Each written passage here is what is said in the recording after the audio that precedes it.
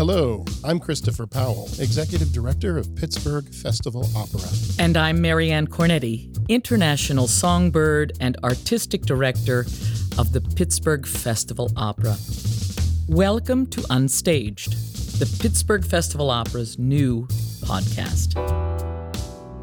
We're excited to share our insights and stories and our hopes for the future of opera from our perspective behind the scenes and backstage.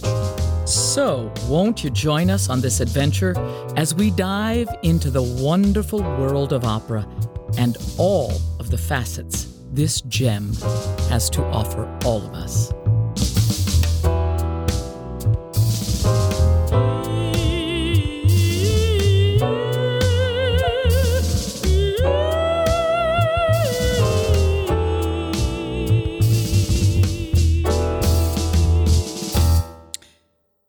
Well, Chris, what a fascinating show we have for our listeners today. I'm really, really excited. This is really not my territory, but it is fascinating, our guests who we have today and what they're going to talk about. Absolutely. This is a first for us, and we're really looking forward to this conversation because it is so far afield from what we usually do. Absolutely. But before we get started with our guests, I would like to introduce our word of the month for July. Innovative. Can you take a guess as to why I've chosen innovative? I thought you were going to ask me to spell it. Go ahead. No, that's all right. I'm good.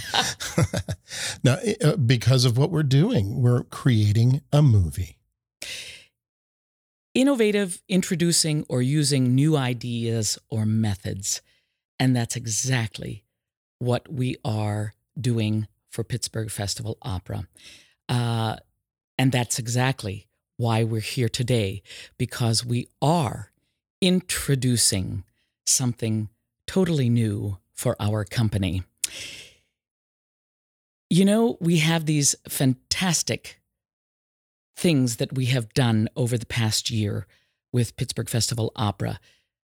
We have had something called a channel series, surfing series called Oh Wow. We've had the Wicked Wagner Weekend. We've had a Valentine's Day concert. Our very first film of Cendrillon, which we just did for hundreds of school kids. But today we have something even more in-depth, and that is a film of Mark Adamo's LYSISTRATA. We have these really fascinating and interesting guests today, and I would like to just introduce them. Our very dear friend and freelance producer, director, and writer for more than 30 years. She is, as I said, a very dear friend of Pittsburgh Festival Opera, Lynn Squilla.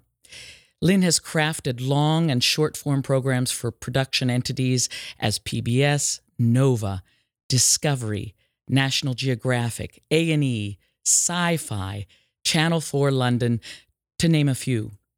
She has created original content for universities, corporations, nonprofits, and for the stage, working with Shakespearean, Broadway, and movie actors such as Mark Rylance. She's received a national Emmy, several regional Emmys, Tellys, and several international film awards, including the Vienna International and New York Film and TV International World Bronze. Lynn, welcome. Well, thank you. So now I can go home? You you filled the whole slot. No, it's truly wonderful to read that long list of what you have done. You have really done a lot in those 30 years. Been around, yeah. Yes, you have, and we're thrilled to have you as a co-producer on this movie of LYSISTRATA. We also have somebody who I've just gotten to know just very recently, Jim Ledoux, a seasoned director of photography with more than 30 years behind the camera experience.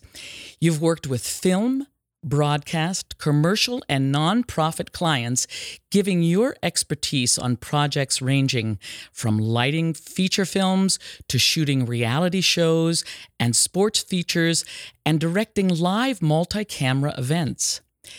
Your work includes director of photography for a series of Bumps for Vice, the Vice Network, Animal Planet series, Little Giants, and feature film called Remember Amnesia, shot here in Pittsburgh and in India. You were the cam op for the Doc No of Defense, and you shot the package production for ESPN's Monday Night Football and worked episodes of the Food Network Restaurants Impossible. Jim, it is so nice to welcome you here, and for you as the co-director of photography for LYSISTRATA and the first cameraman. Well, welcome. Thank you for having me. Thank you for having me. Jim, I have to say, I loved your quote that says, "I am a hands-on production monster with a big picture sensibility and a history of exceeding expectations, budgets." Mm-hmm. It is a pleasure to have you here. Thank you so much. I'm glad to be here. It's really exciting. And then we have our Lindsay Lehman. Oh my gosh. Lindsay is our artistic administrator for Pittsburgh Festival Opera. You know, that is sort of an understatement for Lindsay. She has done so much in this company. She really is our go-to in so many ways. She has co-produced our very first film, Cendrillon, and she has been with Pittsburgh Festival Opera since 2018. Is that correct, Linz? 2017. Oh, thanks 17. To Ms. Squilla over there. Yeah, she was originally a box office intern, but she just kind of exceeded that hugely. My goodness, I didn't realize you came in when Roxy came in then. Yes, so she came in early 2017, and I came in June. My goodness. Well, Lindsay is on this film as co-producer for LYSISTRATA. Lindsay is also, she has an interesting background too, because she was trained as an opera singer. And so it's great to have her involved so deeply in this film and, of course, with Pittsburgh Festival Opera. We love Lindsay a lot.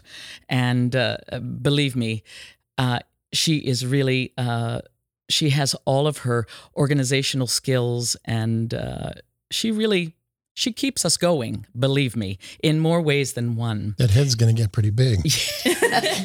That's all right. She deserves it, Chris. Then we have our Ian Crammond. He is our digital content manager for Pittsburgh Festival Opera as of 2020. Yes, that's correct. He was the director of photography and film editor for our first film, Cendrillon. And Ian, did you start in the box office also? I did. In 2019. That's right. Yes, that's correct. I have to say, I first met Ian when he did the editing, I guess you would call it. You were the editor for my Cornetti's Candid Corona Conversations. And that's how we then brought Ian in as the digital content manager for Pittsburgh Festival Opera, because you graduated from Pitt in film? That's right. Film and writing. That's incredible. So Ian is, he's the co-director of photography, second cameraman, and editor on the LYSISTRATA. What an incredible list of people, Chris, that we have in front of us. It already reads like the film credits right now. I mean, that's fabulous. It is. You got the right people in the right jobs, and it's going to be marvelous. Absolutely. I just wanted to give a little bit of background as to what happened during the pandemic. We had chosen the LYSISTRATA for our Young Artist Program for 2020. That was our debut. And that's Mark Adamo's LYSISTRATA. And of course, the pandemic hit. We decided to reposition it for this year. But when we decided to reposition it, as the pandemic kept going on, we thought we would put it out in a parking lot outside. And as we started to approach the costs of building a stage, putting that production on in a parking lot, Lindsay and I went through some of those numbers, and it was exorbitant, an exorbitant amount of money for what we weren't sure of what we were going to get back as far as revenue, because we weren't sure how many people we were going to have as far as an audience.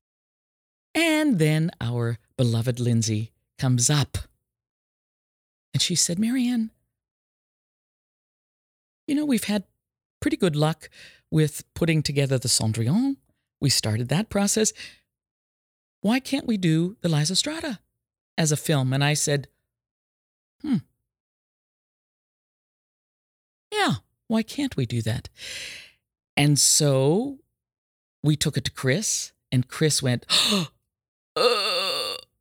what are the numbers? Well, it sounds like a pretty common reaction Of when there's shock to the system. Of course, Yeah. of course. And that was all fine and well. And Chris said, get the numbers together. We got the numbers together with Lynn. Lynn was in on that. That was a huge meeting of getting all the numbers and the budget. And then I presented the budget that day. That was a pretty stressful day. It was like for day one of shooting Cendrillon. Oh too. my gosh, it really was. And I just presented it, and I said to the finance committee and Chris, I said, if we can't be bold, we might as well go home. And we had all of our numbers together because of all of you, Lynn and Lindsay, and we did it. And so now here we are. There are many aspects of filming from the singer's standpoint of view, but also from the preparation of putting a film together. I remember our director, Derek Brown, and how he had to learn. Ian was setting up with you, Lynn, last year for the Oh Wow, how they had to do the storyboard. Oh yeah, it's different. What's a storyboard? It's different staging in 3 dimensions on a stage versus what your scenes are going to be. And then you work with your director of photography to block those scenes and make sure they're going to work. So yeah, from a stage director's standpoint, it's also a whole huge learning curve. Absolutely. And Ian, when you had worked with Justin Lucero for our Cendrillon, until you had really explained to him how many shots you needed, because we think as opera singers, and we want to do 12,000 shots for one scene, and you can't do that. Isn't that correct? No, and it's also a matter of time because, especially with Cendrillon, we filmed it as a 40-minute opera. It was filmed over 16 hours, which is putting a lot of pressure there. That's a pretty short time frame to film that in. And so he would say, oh, I want this shot and this shot, this shot. I'm like, well, remember, you're not just going to film it and then move. You have to, first of all, you're going to do, let's say, 4 or 5 takes in that one position. You have to reset the camera, reset lights and everything. This is, hours just to get a few minutes sometimes, right? And there's a big learning curve of understanding that this scene, which is just a couple minutes long, when it's expanded out into all these different shots, it just requires so many more resources than if it was just put on a stage for those few minutes. I think there's one thing that our audience will get from this, and they'll notice that this is not us filming people singing. This is not like filming an opera that's happening as it would in 3 dimensions. Yeah, we did film both the Mr. Rogers operas and A Gathering of Suns, but that was on stage as it was staged with 8 cameras. We set up, they already had their blocking and whatever. We just rolled cameras and then mixed it. And Jim's going to be the one with Ian who's working with Derek, basically the stage director to make this work, and because this is being told more as a storyline, more as because there are different settings for all the action. And I mean, you can talk a little bit about the site too, because we've chosen Carey Furnace and the pump house, these industrial, kind of challenging sites for these singers to be in when they're accustomed to kind of the safety of a stage. We're hauling them out to these post-industrial sites and placing them among all this stuff. But yeah, no doubt. I think there's some challenges with those locations and challenges with the heat. It's going to be a difficult time of year to be shooting outside or shooting in some of the locations we've chosen, but ultimately that's just pre-production, that's planning and being ready for those situations. Speaking of pre-production and planning, I know that you all have been out to the Carey Furnace site and the pump house and the Carnegie and some of these places, because you need to see yourself what shots are going to be best. Isn't that correct, Jim? Yeah, fundamentally, I think for me at this point, it's sort of a nuts and bolts kind of thing. So we're looking in broad brushstrokes at these locations to say, well, what are the particular challenges at each location? What's available light that we're going to use, and how do we supplement that available light? Or do we block this and light from scratch in some locations? So, I mean, these are all the kind of essential elements that you look at when you're trying to define what's that lighting budget going to be, what's that shooting budget going to be. Right. Lindsay had shown me some of the shots that you had. I don't even know what really is the correct word, that you had taken from one of the place or several of the places out at a Carey Furnace, and what you thought that it would look like when it was filmed. It was fantastic.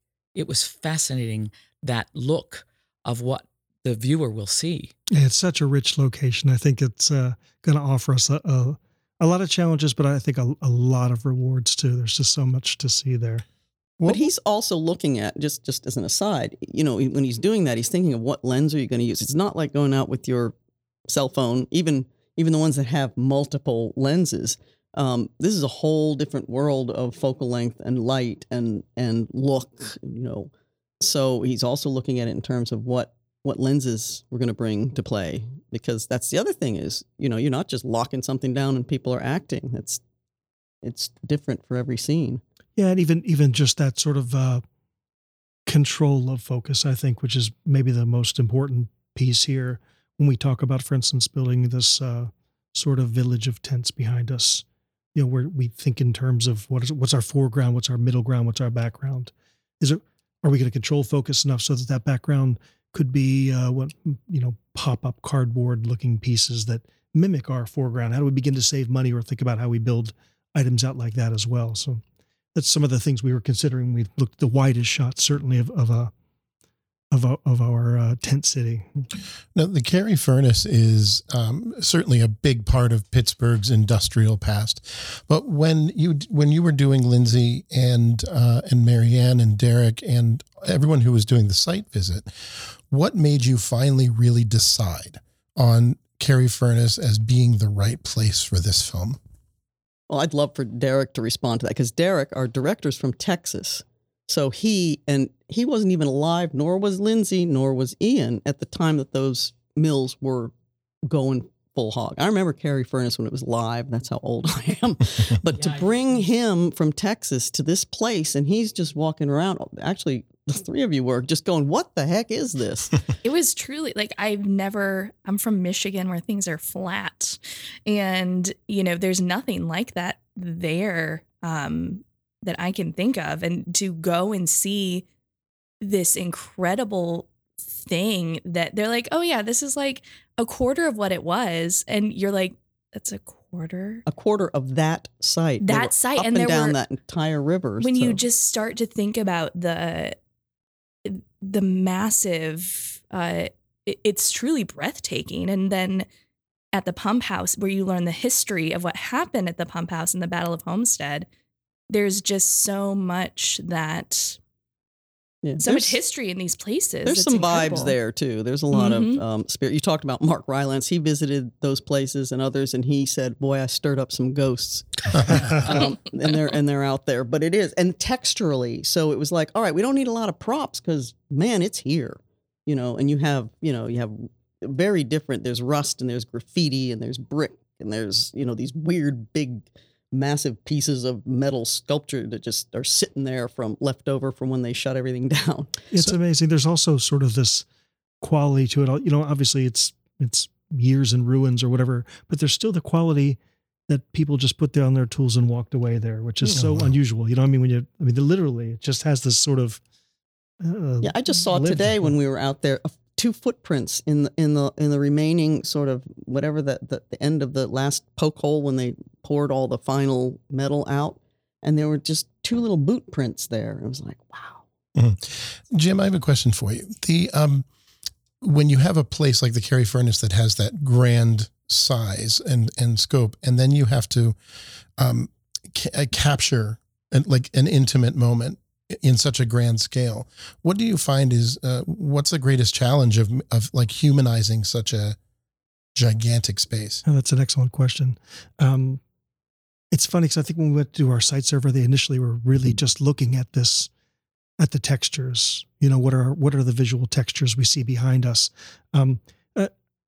Some of the photos we took start to, I think, look at how we begin to bring people together in a more intimate way. What we intend to do, I think, is just to control our focus, to sort of find those moments where we can play with pieces of foreground. So we move through a little bit of foreground to reveal somebody, to bring 2 people together. That's some of the notions of how we're going to try and at least to make it a more intimate location. Interesting. Thank you.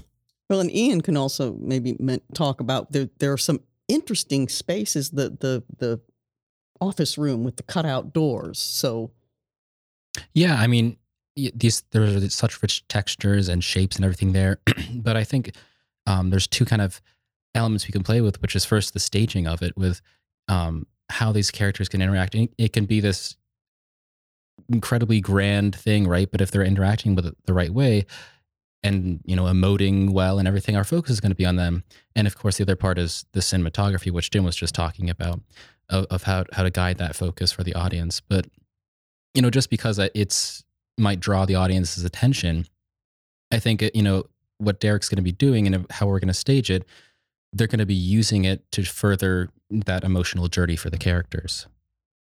And plus, to add, you with film versus stage, you aren't stuck with the operatic in love pose that we all know, which is, the tenor has his arms around the soprano and they're both facing out towards the audience. And that is what you show to show they're in love. And I'm using finger quotes here. I realize I'm a very hands-on person. But that is what you see in opera to portray intimacy and relationships and love. There is a set kind of thing for that because of the constrictions of being on stage and singing. We don't have that here. We have so much more we can do. A caress of hands will mean so much more, and getting to see these smaller moments between 2 characters that you don't get to see on stage, which is really incredible. Opens up a whole new world. Of course, that intimacy, from a 2,800 seat theater, we don't see that intimacy where you can zoom in right on somebody's hand or some sort of intimate moment. And there are this opera gets very intimate and erotic. And, yes. Yeah. And yes. And so that's another thing that, we have to be sensitive, and we have an intimacy coach because here again, now you've got 2 people and an entire crew and grips and lights and everything on top of them.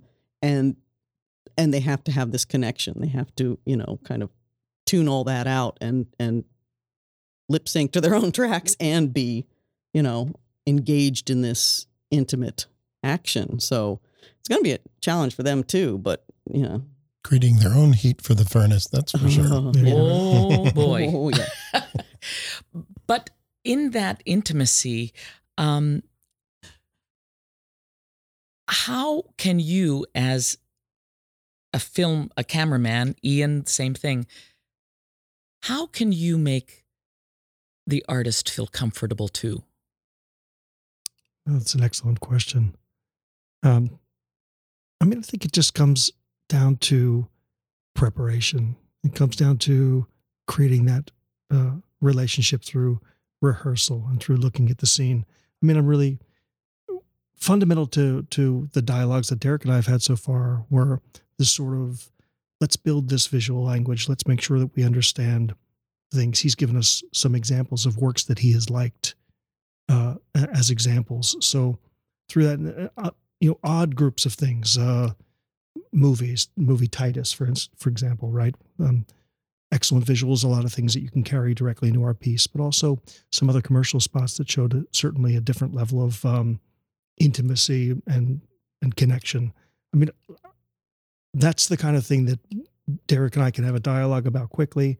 Ultimately, he'll be communicating with the actors about this, but we can talk about what expectations are as we get there. Hey, here's where we'd like to get with these shots. We are going to be in their space, their physical space, a little for some of these moments. So let's prepare them and make sure that they understand how important it is to maintain that sense of this moment and that sense of being real and being honest with that.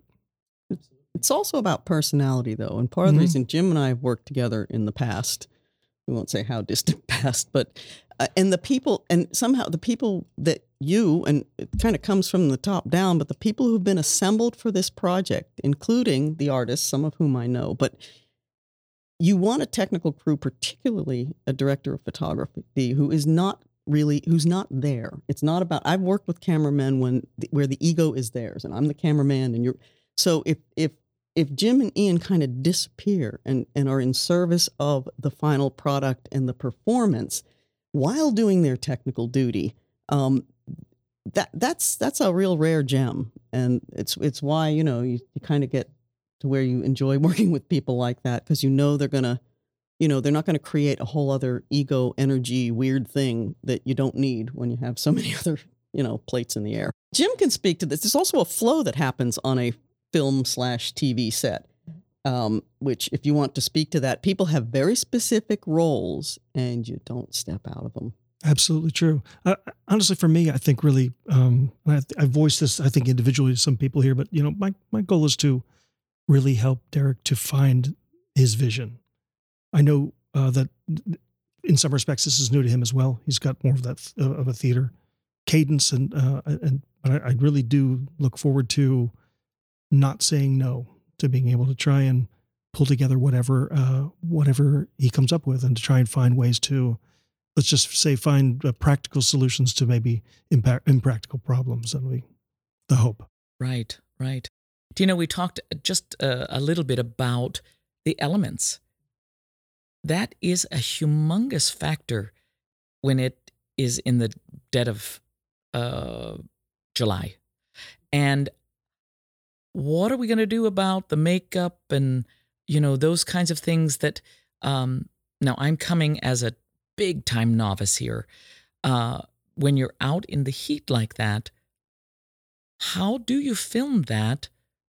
People are perspiring. Boom. That's the way it's going to be. Are they constantly patting them down? Well, one of the first things we talked about was really having a boot camp training in the beginning, because people have to take care of themselves in that kind of heat. It's brutal. And you don't even know, and you have to hydrate, and you have to get into shade when you can. And yes, there'll be cool ice, putting them on your pulse points. And especially they're going to be wearing costumes. They're going to have wigs. It's dirty out there and it's hot. And we're going to have, we'll have cooling tents. We'll have hopefully an RV that's actually air conditioned where people can really take a break, because I've been on shoots where people have just succumbed to the heat. You don't even know it's coming, and all of a sudden they're gone. So we have to be very careful of the talent of the crew, because in some ways the crew's working even harder, moving stuff around, and they're standing out there, unless somebody's holding a little umbrella over their head, they're out there in the open. They don't take a break like the actors and singers. So, and not to mention the talent and the artists, they're coming from the opera world of 3-hour calls. And I know that was something with Cendrillon. We spent a whole month just prepping them for this is going to be a 12-hour day. we will provide coffee, we will provide food, but you have to be prepared that from 8 a.m. to 8 p.m., you are there. And that's something just entirely different that opera singers don't understand. They're like, my call ends in 3 hours. Maybe I'll do another one with an hour and a half break, but they're not used to being engaged 12 hours a day. I was just going to say an hour of singing and rehearsing, break. But at least they're not really singing, not really. So that is the benefit. And the other thing that'll expedite our work is we don't have to worry about sound because we're playing everything back. So when the train comes by in the background, you don't have to shut down for 10 minutes while it goes by. So absolutely. Oh my goodness. A benefit. Ian, I wanted to ask you, getting to work with somebody like Jim Ledoux must be like for me getting to work with when I was younger, working with Marilyn Horne. It must be just almost like a dream for you. Yeah, I mean, just in my own background is as I've told them is more in editing, and camera work is something that's kind of I've been developing this past year a lot. And so this is going to be, it like you said, it's just a great opportunity, and it's just a time when I'm just looking to absorb all the knowledge I can and hopefully just add a new skill set to the resume. That's just awesome. I will say that the best shooters come from an editing background, so that what they're doing is they're telling that story in their head, and they understand. I think that there are going to be many, many occasions when we turn to Ian during the shoot to say, "Do you have what you need?" And he'll be able to run those shots and say, "Yeah, we'll get in time crunches. I'm sure of it." But there'll be those moments when he can say, "Well, if we were just to pick up these couple of quick close-ups, I think I have what I need, and we'll move forward from that." That is awesome.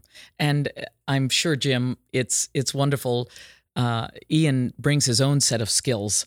Also, we have seen that we have it in our Cendrillon, and Ian is amazing. I will say, since I'm so old, you can't teach some of the stuff that Ian knows how to do. Honestly, it is there kind of innately, and he blew me away on the both on the things he did with your concert, and then as we did the Oh Wow edits, final assemblies.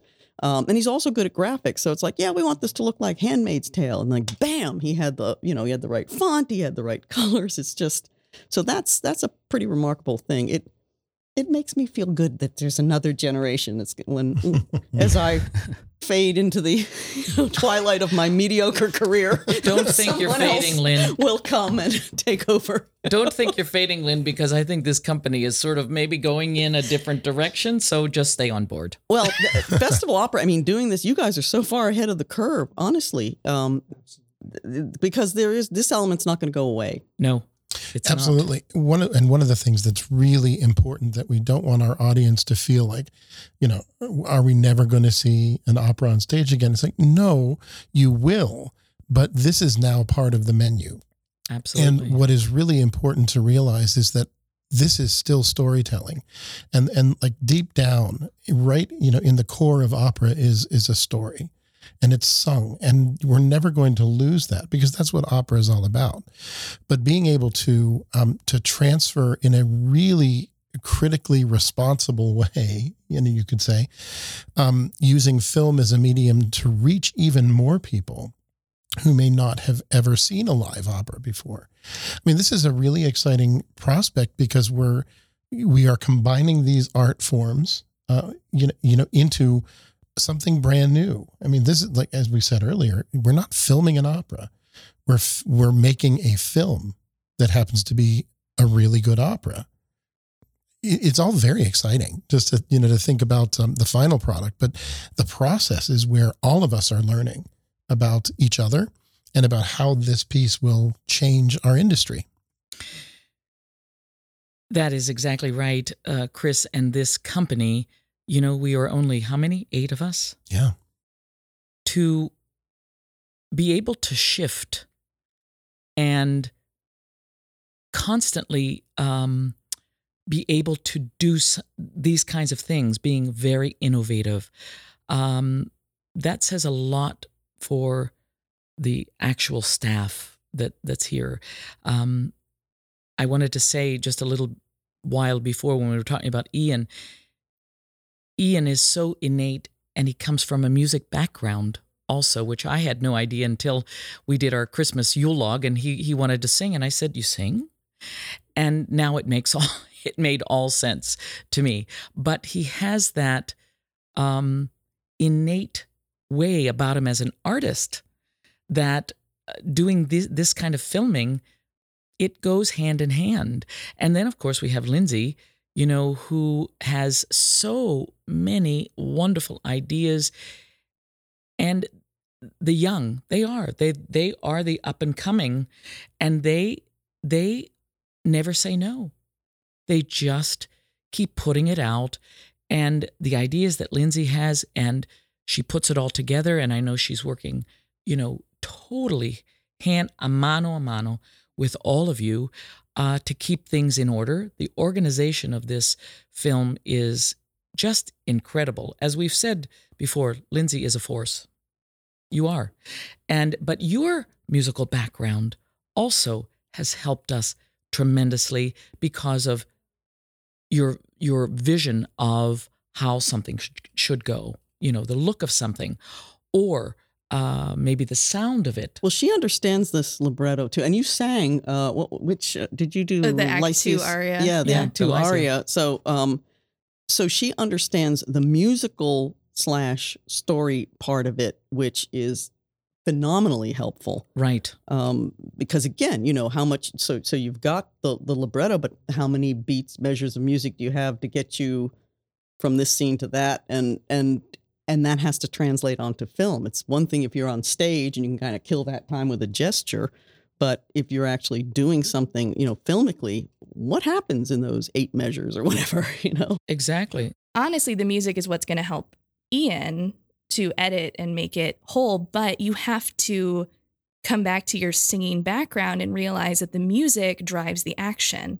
I was going to say this opera is very filmic because it moves to completely different places. Well, I shouldn't give anything away, but it starts sort of in one place and then it moves ethereally into another place and then it comes into the real world, and it does that musically. So it almost suggested these filmic elements anyway. I will say too, one of the most compelling things for me is, it's when you think about traditional filmmaking, really, the score comes last. So it's really, the editor has gone through, he might be going with a click track, but largely, the editor is setting this pace of images, and then the orchestra is watching and scoring live. And this is just, the opposite approach. We're really looking at how the music drives the pacing of this piece, and then looking at every opportunity within there to say, well, our visuals need to find that same sense of urgency or that maybe languid feel that we'll have in some of these scenes as well.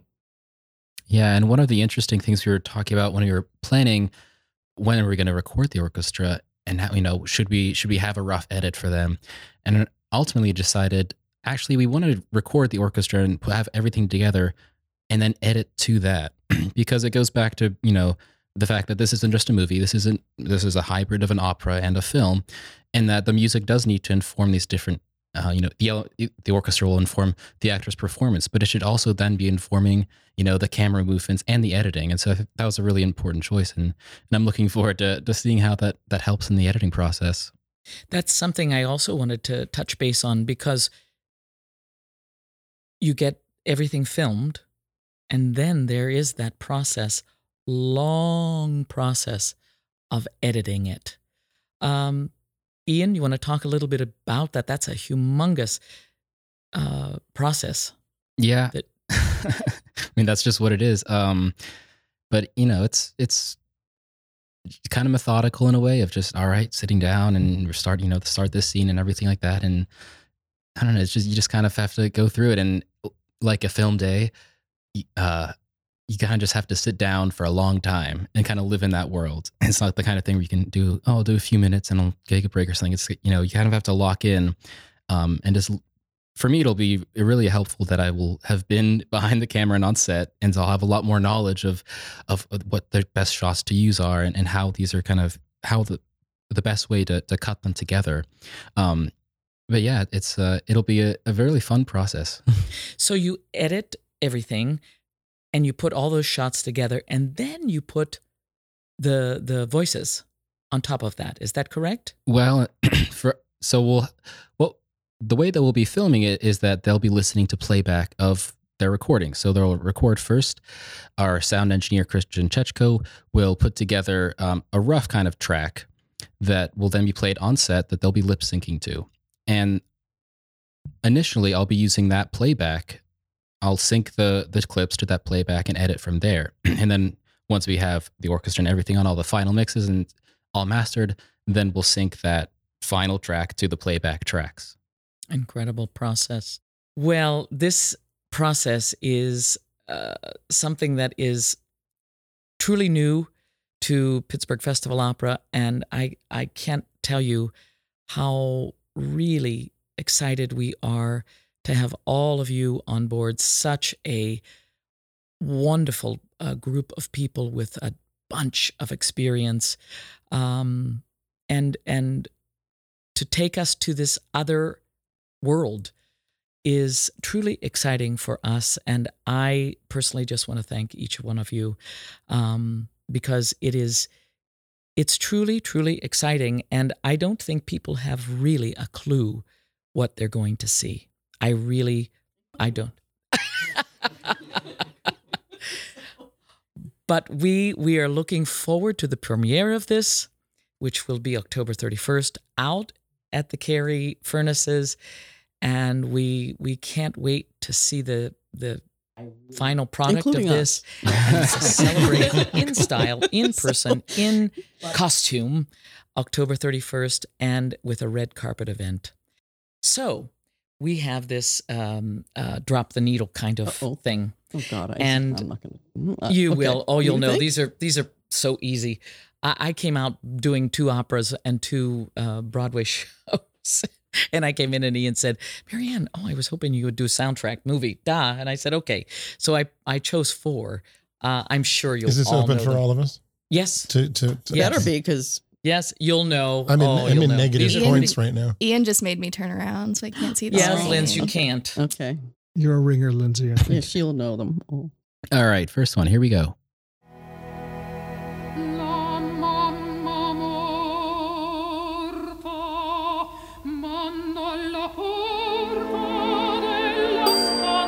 Schindler's List. Schindler's List. What? No, Philadelphia. What is Philadelphia? Philadelphia is the. I couldn't place it. I could see the scene, but I couldn't place the damn movie. Yeah. It's when he's kind of in his room getting. Yeah.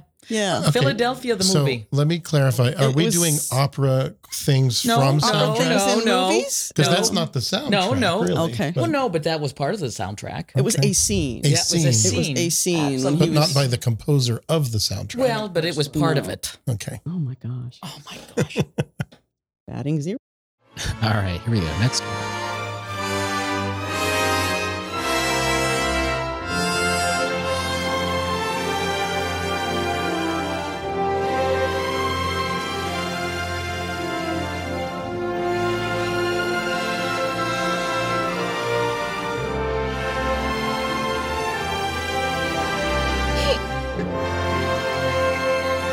Keep going. They'll get it eventually. It's just getting worse.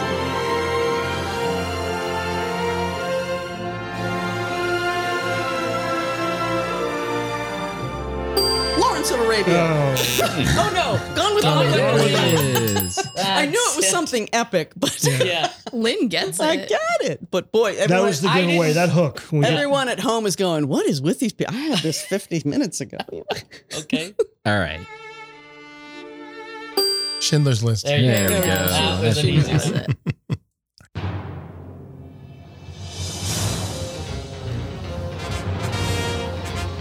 Something Disney.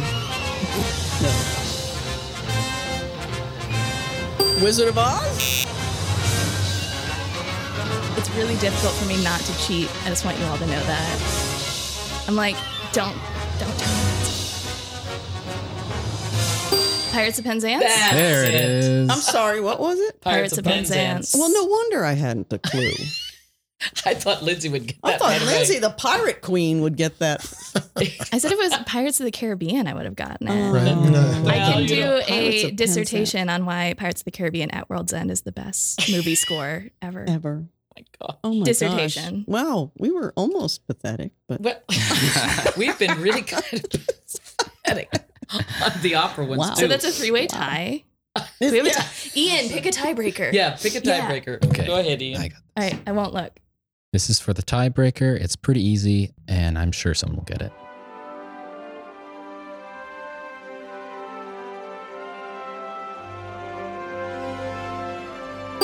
Jaws. I was going to say four. Star Wars. Something by Tim Burton. More like John Williams.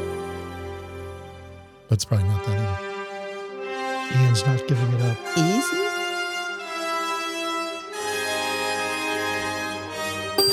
Psycho? Farther away. Farther away from Psycho? Like Mary Poppins, far away from Psycho?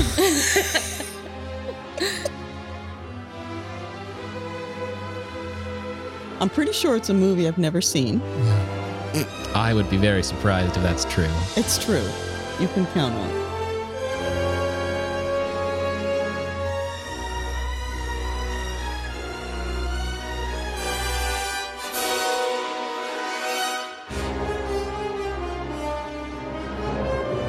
Out of Africa. Africa. The first two guesses were the closest. Oh, Jaws. Jaws and Psycho? Not Psycho. Star Wars. E.T. Yep, there it And is. I've never seen E.T., but I have never seen E.T. So does that mean Lynn and I tied? We tied, Oh even my though I'd never gosh. seen the movie, so I win. It sounds good to me. I got Yeah. Spielberg and was like, Yeah. oh. No, that's pretty weird. Lynn, Jim, Lindsay, Ian. Thank you for this wonderful podcast. It has been really fascinating. It is a world that, wow, it's totally different from my world, but it's fascinating to step into it and be a part of it. And I can't wait for our audience to take that journey with us. It's going to be fantastic. Thank you all so very much for this conversation today. Really, really great. Thanks. Unstaged, the podcast, is produced by Natalie Bensavenga and is engineered and edited by Ian Crammond. For more episodes, information on the Pittsburgh Festival Opera's upcoming season, and access to digital content, visit pittsburghfestivalopera.org for more details.